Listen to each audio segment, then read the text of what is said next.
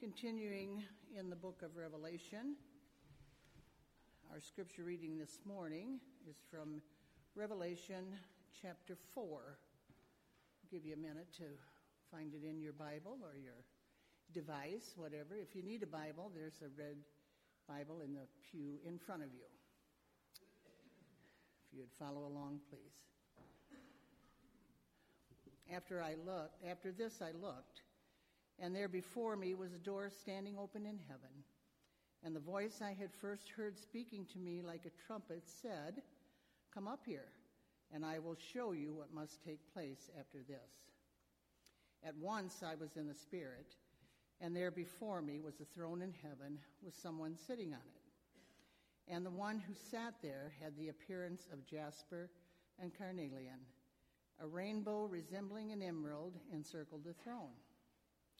Surrounding the throne were 24 other thrones, and seated on them were 24 elders. They were dressed in white and had crowns of gold on their heads. From the throne came flashes of lightning, rumblings, and peals of thunder. Before the throne 7 lamps were blazing. These are the 7 spirits of God. Also before the throne there was what looked like a sea of glass, clear as crystal. In the center around the throne there were 4 living creatures, and they were covered with eyes in front and in back. The first living creature was like a lion. The second was like an ox. The third had the face like a man. The fourth was like a flying eagle. Each of the 4 living creatures had 6 wings and was covered with eyes all around, even under his wings. Day and night they never stopped saying, "Holy, holy, holy is the Lord God Almighty, who was and is to come." Whenever the living creatures give glory, honor, and thanks to him who sits on the throne and who lives forever and ever, the 24 elders fell down before him who sits on the throne and worship him who lives forever and ever. They lay down their crowns before the throne and say, "You are worthy, our Lord and God, to receive glory and honor and power, for you created all things, and by your will they were created and have their being." This is the word of the Lord. Thanks be to God.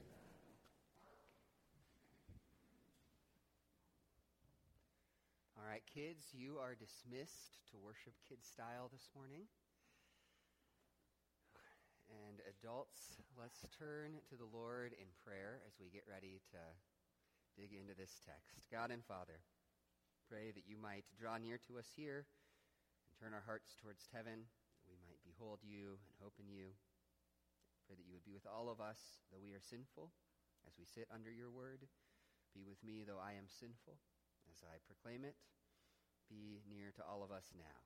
Holy Father, pray this in the name of Jesus Christ. Amen. So we're going to get right into it this morning. If you were with us a little over a month ago when we started preaching through the book of Revelation, we said that the way to think about this book is that this book is a set of visions meant to unveil the reality of this world. That it's meant to be this unveiling of what is actually true and real about the world, but is right now invisible and hard to see. We used the analogy of it sort of being like the Wizard of Oz in reverse, where in the Wizard of Oz in that moment, right, they see Oz the great and terrible, but then they pull back the curtain and behind it is just this ordinary humdrum man. What the book of Revelation is seeking to do is to take our ordinary humdrum lives and pull back the curtain to reveal Oz the great and terrible sitting behind it. And this passage is really the beginning of that process. We've worked through these letters to the 7 churches, and now this is kind of the beginning of that happening. And so what we're going to do this morning is first we're just going to work through this vision and talk about what's going on in it, and then we're going to talk about a couple of ways that it should meet us and change our lives. But first we're going to just talk about the vision. And as we do that, I'm just going to invite you some of you this will be easy and some of it will be hard, but try to engage your imaginations with this, right? Because this is full of imagery and pictures, so try to be imagining this as we work through it. So start in verse 1. After this I looked, and behold, a door standing open in heaven. And the first voice, which I had heard speaking to me like a trumpet, said, "Come up here, and I will show you what must take place after this." So John had had this set of visions for the churches, and now Jesus, who's the first voice he hears, addresses him and says, "Come up and behold what is happening here in heaven." And then keep reading verse 2. He says, "At once I was in the Spirit, and behold, a throne stood in heaven, with one seated on the throne. And he who sat there had the appearance of jasper and carnelian, and around the throne was a rainbow that had the appearance of an emerald." So John is caught up in the Spirit, which is mainly just a way of saying that he's beholding these things spiritually. He's not physically going up into heaven. He's caught up in the Spirit, and he's given this vision of the throne. And what becomes apparent throughout this chapter is this is really a vision of God the Father sitting on the throne. What does the Father look like in John's vision? Well, he describes him in terms of a bunch of gemstones and a rainbow, which does not mean that you're supposed to picture the Father as like a bunch of like diamonds stuck together or something, but it's pictures of like glowing color and light. That's an allusion to the prophet Ezekiel, who describes the Father the same way. In Ezekiel 1, he says this. He says, "The appearance of the brilliant light all around him was like that of a rainbow in a cloud on a rainy day. This was the appearance of the likeness of the glory of the Lord." So for both John and Ezekiel, when they describe God, what they end up describing is light. And the reason they're doing that is because that's how Scripture usually talks about God the Father. Paul, writing to Timothy, describes God like this. He says, "He who is the blessed and only sovereign, the King of kings and Lord of lords, who alone has immortality, who dwells in unapproachable light, whom no one has ever seen or can see." So God dwells in unapproachable light, God says. And the point of all of this is to not sort of describe God's physical appearance, but rather make the point that God, trying to behold God, is sort of like trying to look at the surface of the sun. I don't know if you've ever thought about this, but you can't actually see the sun.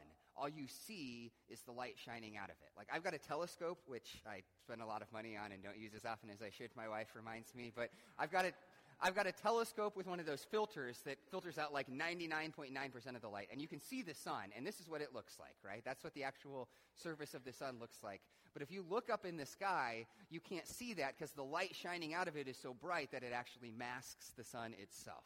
And if you try really hard to see it, your eyes get burned out from looking. And that is how John tries to describe the Father. Importantly, he's not describing an old man with a beard or some dude sitting on the throne in heaven. He just says it's light shining out from the throne, describing it in terms of colors and brilliance. So then keep reading in verse 4. He says, "Around the throne were 24 thrones, and seated on the thrones were 24 elders, clothed in white garments with golden crowns on their heads." So there's these 24 elders, and people debate what the elders stand for. A couple of options. One is that these are angels. Some people think these are like angels sitting around God's throne, but that's almost certainly not the case, because the word elder in the New Testament is pretty much only used for leaders of the church, and also the crowns that they're wearing are a picture of things that human beings get in the New Testament, not of something that fits angels. So these are probably human beings. And then some people think this is an image of priests, because in the first century there were 24 orders of priests at the temple. And that's possible, but it seems unlikely again, because in the New Testament, in heaven, there's really only ever pictured one priest, which is Jesus, the high priest. And we're described as sort of God's priests on earth, but this is a picture of heaven. And so most likely, these people represent God's people as a whole. You've probably got 12 heads of the tribes of Israel and 12 like apostles, leaders of the New Testament church, and it's a way of just picturing God's people in the Old and New Testament all together here, represented before the throne. And then verse 5, "From the throne came flashes of lightning and rumblings and peals of thunder, and before the throne were burning 7 torches of fire, which are the 7 spirits of God. And before the throne there was, as it were, a sea of glass like crystal." So, a couple of details. First of all, you've got this lightning and rumbling and thunder. And if you were with us when we preached through Exodus, maybe that sounds a little familiar. Because if you remember, in Exodus, when God descends on the mountain, that's exactly what it's like. It's fire and then lightning, and the earth shakes, and there's thunder echoing from the mountain. And And so that's just a picture of the presence of God and the way the world almost trembles and draws back at God's presence.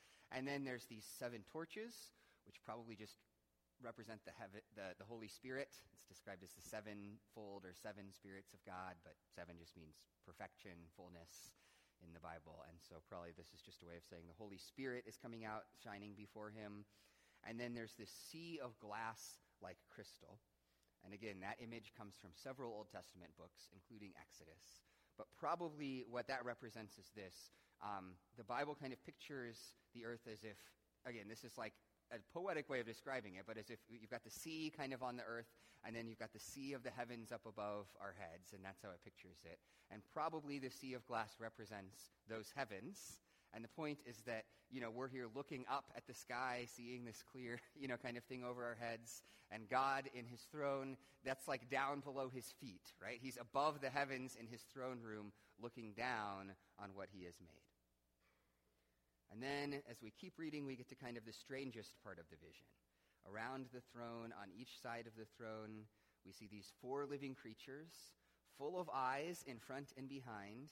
And the first creature is like a lion, and the second creature like an ox, and the third creature with the face of a man, and the fourth living creature like an eagle in flight. We also go on to read that they have 6 wings, and we might be confused about what's going on with this. So first of all, this is, again, this will be a theme as we work through these visions, straight out of the Old Testament. Both Ezekiel 1 and Isaiah 6 have visions that include these 4 living creatures. Unfortunately, this is one of those times where that doesn't help a lot because it's kind of unclear in Ezekiel 1 and Isaiah 6 what's going on as well. But basically, there's 2 options, 2 things these creatures could be. One is that they represent the sort of uber heavenly beings, the sort of like archangels, these heavenly creatures beyond our imagining that we can't even get our head around, and John's trying to describe them. The other option is that they represent creation as a whole. There's some early Jewish interpretation and discussion of creation that pictures the lion and ox and eagle and human beings as sort of like the highest forms of creation. So they would divide things into the eagle's the highest flying animal, the ox is the highest like tame animal, livestock, the lion's the highest of the wild animals, and then human beings are the image bearers of God. So maybe these creatures just represent creation and all of the creatures in it too. And I don't know that you have to decide between those 2. But the point is that there's these living creatures around the throne that represent something even beyond humanity, right? And they're also worshiping God. In verse 8, we read that those 4 living creatures, each with 6 wings, are full of eyes all around and within, and day and night they never cease to say, "Holy, holy, holy is the Lord God Almighty, who was and is to come." Let's focus on that song, that declaration that they make. First, they say God is holy. In fact, they say he's holy, holy, holy. They say it 3 times, and in some ways that just means really holy. But it's also striking because that's the only attribute of God. That's the only description of God that gets repeated like that in Scripture. The Bible doesn't talk about how God is like just, or love, love, love. Holiness is somehow seen as the most kind of foundational reality about God. So he's holy, holy, holy. And what holiness means is that God is set apart from us by being set above us. That's what it means for something to be holy, that something is set apart by being set above us. And so God is beyond us and greater and high above us. He's holy. That's what the 4 creatures sing. And then we learn that the elders respond whenever they sing it. It says, "Whenever the living creatures give glory and honor and thanks to him who is seated on the throne, who lives forever and ever, the 24 elders fall down before him who is seated on the throne and worship him who lives forever and ever. They cast their crowns before the throne." So you're supposed to picture this as happening over and over and over, right, to make the point. And the creatures make this declaration, and then the elders fall down on their knees and throw their thrones down, responding with praise of their own. And what they say is, "Worthy are you, our Lord and God, to receive glory and honor and power, for you created all things, and by your will they existed and were created. So the living creatures say God is holy, and the saints respond by saying God is worthy, worthy to receive all glory and honor and power. All right. So that is this vision that John has, right? Taken as a whole. This is what he's seeing happening in the heavenly throne room right now. Now let's have a conversation about how that meets us in our world. The fundamental thing that this picture should teach us, and I'm going to go ahead and use a phrase that Earl used last week when he was preaching, filling in, but it teaches us that God is God. That God is God, which might sound really self-evident, but bear with me. There are words that we use in such a way that they get stripped of their meaning, right? We use them so often, they're so familiar. Like the word awesome, right? I mean, the word awesome is supposed to mean awe-inspiring. It's like when you're standing out by the ocean and the thunderheads are rolling in and there's lightning and the waves are crashing and you feel kind of amazed and excited and scared all at once, right? Like that's what awesome is supposed to mean. But obviously that's not what it means most of the time when people use it, right? When some bro is like, dude, this shirt is awesome, I mean, he doesn't mean that he's like trembling before the presence of the shirt, right? You use it in this way that makes it kind of trite and it loses a lot of its meaning. And that same thing often happens when we talk about God. You think about, we wear the idea of God out by making it so familiar. And I don't just mean like people in the world. It's like when I see things like this, right, like this billboard, I'm sure that some church thought that, that would be a good way to connect with people. But, when God gets circulated on that kind of level in our world, right, that's basically communicating that he's kind of in the same conceptual category as, like, real estate agents and daytime radio hosts and adult stores, right?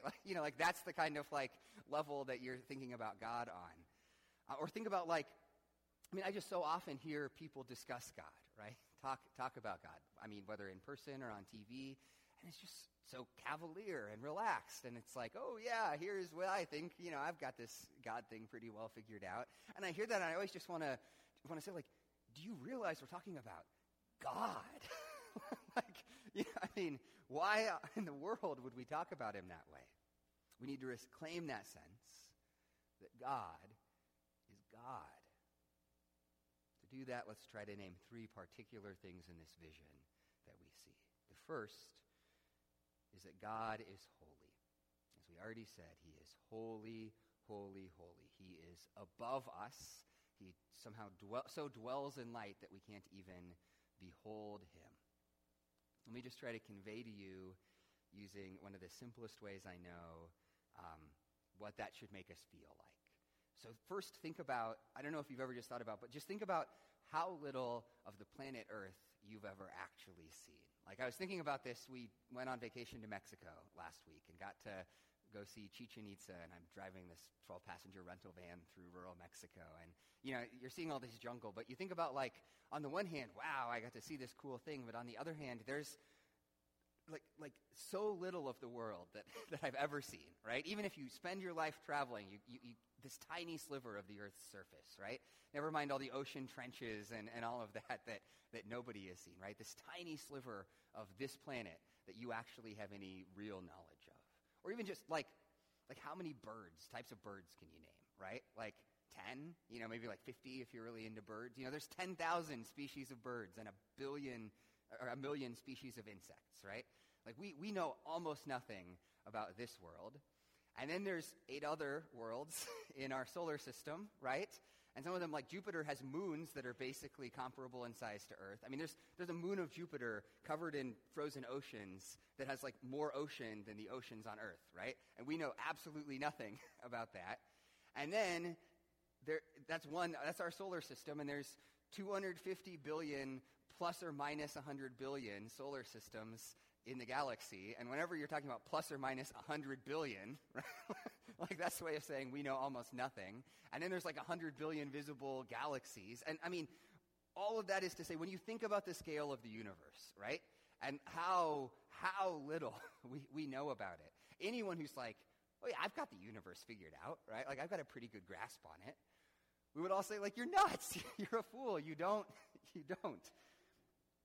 The gap between us and God is even bigger than that. In fact, I think sometimes that part of the reason God made the universe so vast is to give us this physical sense of how little we know of him. When John looks at the throne, he only sees a light. Remember, Paul says it like this. He says that God dwells in unapproachable light, whom no one has ever seen or can see. So God is above us and beyond us. And that should give us a sense of awe, of awesomeness of God in the real sense when we talk about him, and a real sense of humility and caution in how we think about him. One of the ways to get at that, I think, practically, Judeo-Christianity kind of uniquely prohibits making images of God. Scripture tells us that we shouldn't just, it's not just that you don't make images of false gods, right? But that you're not supposed to make, statues of God and worship them. The second commandment, actually, historically, we've understood as being about that. The Westminster Larger Catechism, which is part of our denomination's statement of faith. It says, here's one of the ways you break the second commandment is by creating any likeness of God as the Trinity or as any one of his three persons, either internally in our minds or externally in the form of any kind of image or representation of a created being.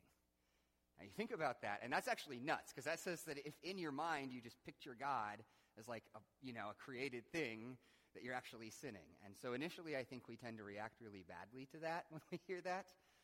But it's also profoundly true, because so many of us operate with a deeply deficient view of God because we just end up imagining him as something less than he is, right? I mean, like, when you think about God, you picture Gandalf, or you picture Morgan Freeman in Bruce Almighty, or you picture, even like the Sistine Chapel guy reaching down to touch Adam. And the thing we have to recognize is that all of those pictures that we have in our head of God are deeply deficient compared to God as he actually is. The thing we need to recognize is that it is almost dangerous for us, and we need to be on our guard against reducing God in our minds to some being that's just like us, that's sort of similar and equal to us. So God is holy. And then coming from that, this vision also reminds us that God is central. He is at the center of the universe and not us. There is not, importantly, a human being in the middle of John's vision of Revelation. In fact, if you pay attention, there's kind of three rings, right? And in the first ring is God seated on his throne. And then in chapter 5, we'll see the Lamb is there too. And then in the second ring are these living creatures, right? These four living creatures around the throne of God. And then only in the third ring are where the human beings end up sitting in heaven. God, not us, is at the center. And that's meant to visualize how the universe works. In fact, in some ways, I think that's actually an argument for seeing those living creatures representing creation. Because in the Bible, here's how the order of things work. So God, first of all, is at the center of everything. He is all glorious and all good. And what he does is, as his glory shines forth, he makes the universe to manifest and show forth that glory.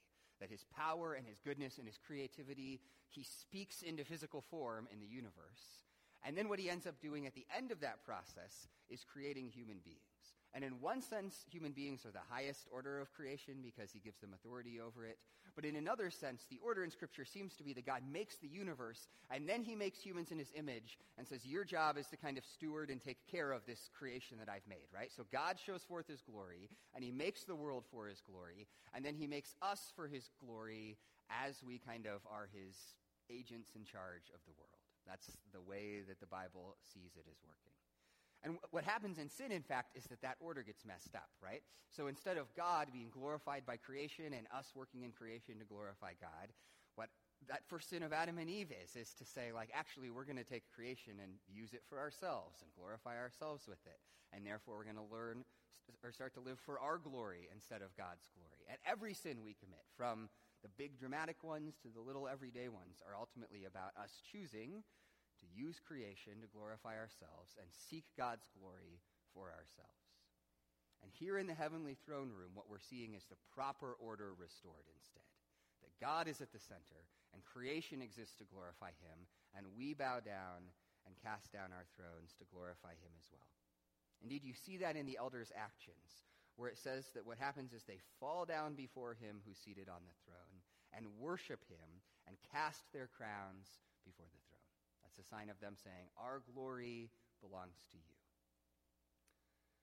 That reality that God is at the center is one of those truths that on the one hand, I think in church you like to pay lip service to and say, oh yeah, glory be to God. And on the other hand, as human beings, maybe especially as 21st century Americans, it is really hard to believe.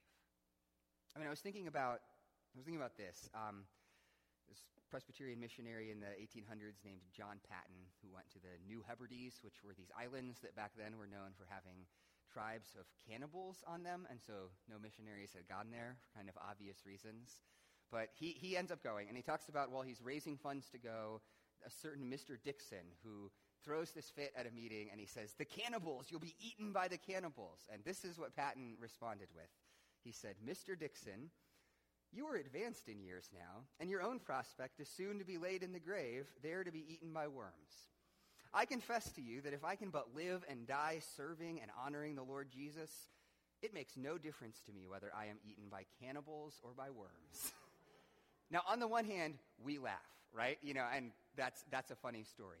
But at the same time, I mean, listen to what he's saying. First, importantly, in our world, he is not saying, oh, come on, Mr. Dixon, it'll be fine. Jesus will look out for me. Nothing bad's going to happen. He says, yeah, I might be eaten by cannibals, but because I am living and dying to serve and honor Jesus, it makes no difference to me what my fate is.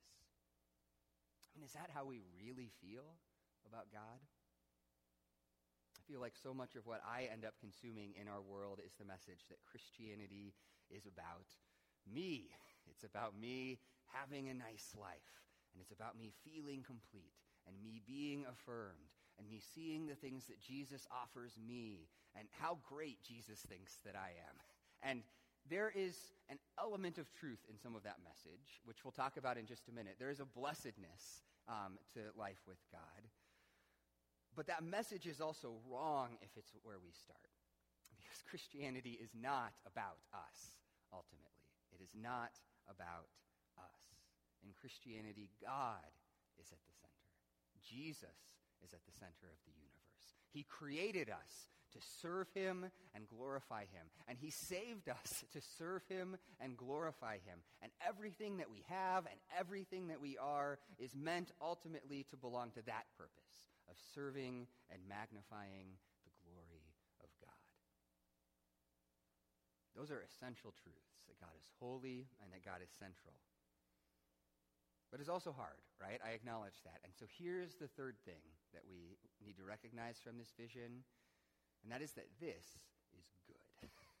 As hard as that sounds for us in some ways, as hard as that is to believe, that reality that God is holy and central is actually one of the best, most joy-giving, most freeing things in the universe to believe. First, let me show you something here in Revelation 4 that makes me say that.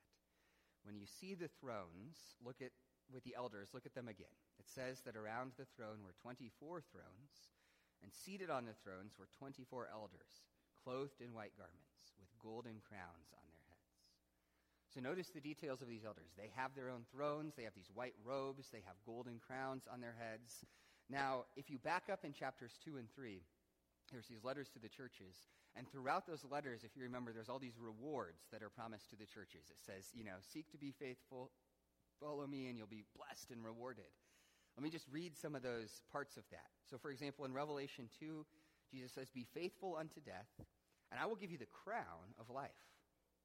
The one who conquers and who keeps my word until the end, to him I will give authority, which is a picture of being enthroned, over the nations. In chapter 3, the one who conquers will be clothed thus in white garments, and I will never blot his name from the book of life. I am coming soon. Hold fast to what you have so that no one may seize your crown. To the one who conquers, I will grant him to sit with me on my throne, as I also conquered and sat down with my Father on his throne. All of which is to say, here's the point that John's trying to make. He's actually saying this vision of heaven, with God at the center and humanity falling down and worshiping God, that vision is actually a vision of our reward. the reward that we are being promised, the blessing that Scripture promises, is that we get to participate in that and be a part of that. Here's the big idea behind that is really essential to making sense of the Bible, and that is that true human greatness is measured by the greatness of what we serve. True human greatness is always measured by the greatness of what we serve. The lie of sin is that we think that if God is great, if he's central, that somehow diminishes us. But the truth of Scripture is that the greater God is, and the more we live for his glory in serving him, the greater our lives actually become. I mean, that's true throughout the story of the Bible. We mentioned Eden and what happens when Adam and Eve sin. But think about the choice they're actually making there, right? Like, here is God, all glorious and worthy God, and he puts them with authority over all of creation, and he says, kids, it's yours. Work and steward it, you know? And they take all of that, and they trade that for what? I mean, for a piece of fruit, right? You know, like, they get a full belly, and they lose the dominion and image-bearing of God over the whole world. Sin always works like that. The more you put yourself at the center of things, the smaller you become. I mean, even on a human level, we recognize that, right? You think about, like, two people, and one of those people works hard at his job trying to build up a company, and works hard in his marriage trying to serve and love his wife, and works hard with his kids, loving them and raising them, right? And invests in his neighborhood and community. And the other person just lives for his appetites, right? Feeding himself and working when he wants to and feels like it, and, you know, doing whatever he wants. And we all recognize that the first person, even though they're living for themselves much less than the second person, actually has a much fuller and more beautiful life.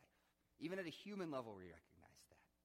What Scripture says is that we were created to serve God, and so the greater God is, the more that we see his centrality and glory, the greater our lives become as we live them serving him. To live and die for God's glory. What is more meaningful than that? Whose glory is worth more than that? What is greater than to live for the greatest thing that is, right? If we live just serving our greatness, we are squandering life. But when we live serving the all-glorious creator of the universe, then that means that there is actually a significance and a power and a beauty to that life that we live for him. That's the crazy and powerful truth at the center of the biblical story, that the more we live for ourselves, the smaller and more worthless our lives end up being. But the more we live for God, the greater we become. So how do we live that out in practice? Let me suggest one practical way to think about growing and living in service and glory for God. And that is to simply ask, what are the crowns that we need to lay down for God's glory? What are the crowns, the ways that we glorify and serve ourselves, that we need to instead lay down in a way that glorifies God? Now, those crowns can look like a lot of different things for us, right? I mean, for some people, it's like their career is what they're using to serve and glorify themselves. Again, I mean, work is good. We'll talk about that, in a minute. But there are ways that you can live in the world that you're gaining your significance and sense of purpose, and your career is all about you, right? And exalting yourself. For some of us, it's our hobbies and what we do for fun, right? We're living life simply to cater to our appetites, and everything else we do is about sort of just like making it so that we can do these things that we enjoy for fun on the weekends. For some of us, it's our kids. We can totally use our kids to serve us and exalt ourselves and glorify ourselves. We are called to lay down those kinds of crowns before the throne of Jesus. And that does not mean that we get rid of those things. I am not saying that you should quit your job and put your kids up for adoption, right? It does maybe mean that we need to think about quitting some of them. I mean, if you're working 90 hours a week, right, like you do probably need to cut back. I mean, if you're golfing 7 days a week, probably, you need to cut back a little bit to glorify God. But the main way that we lay those crowns down is by asking how we can turn that thing from serving our glory to serving the glory of God. Name what the crown is, and then ask, how can we turn it so instead of using it to serve our glory, we're using it to serve the glory of God? I mean, I think about that with kids a lot because we have 3 young kids, right? About what it means for me to say, as a parent, the thing I care about for you, far more than anything else in the world, the thing I care about for you is that you love Jesus and live for his glory. That, yeah, I'm going to teach you other things and there's other parts of life, but like all of that is secondary. And the central thing is that you know and glorify the Lord. That means that, like, I mean, if they grow up and live, comfortable, easy lives, that's great, and I'm happy. But if they grow up and, read that John Patton quote and go get eaten by cannibals, right, that I weep and grieve, and I say, praise the Lord because I have raised them well. If that's our highest goal, how does that change how we relate to, to something like parenting? Or even more casual things, like, I mentioned hobbies. Like, I remember this guy with sports who loved to watch sports on the weekend and kind of came to this point, like, all day and night on Saturday and on Sunday except for church. And he came to realize that was probably too much. He was probably using that in a wrong way. And yeah, he did cut back some. But the other thing he did, which is he just said, how can I use this to serve Jesus, right? I enjoy this. How can I use it to bless people and serve Jesus? And what he ended up doing is he started using sports watching as a missions field. And so instead of just like sitting at home with the TV, he turned it into this time where he could invite people into life and share food with them and watch sports together. And every weekend, basically, he would just, be calling neighbors and inviting random people to come over. And they had this community that started in their house. And the striking thing, and this is not me, right? Like, I'm not spending my Saturdays and Sundays doing that. But I mean, there were people that ultimately came to know Jesus, initially because of the relationships that were forged in that setting, where he just tried to turn that into a way to build community. So ask the questions. What are my crowns? And what does it look like for me to seek to instead use them to give glory to God? And again, do that recognizing that is truly the best way to live. We might not want to do it, and we might struggle in that process, but that is a life that is truly good. And the more that we live into it, the deeper a real sense of joy we will find. Because we're spending ourselves, we're laying down our crowns for something far more valuable than we are. That is the consistent testimony of those who've spent their life that way.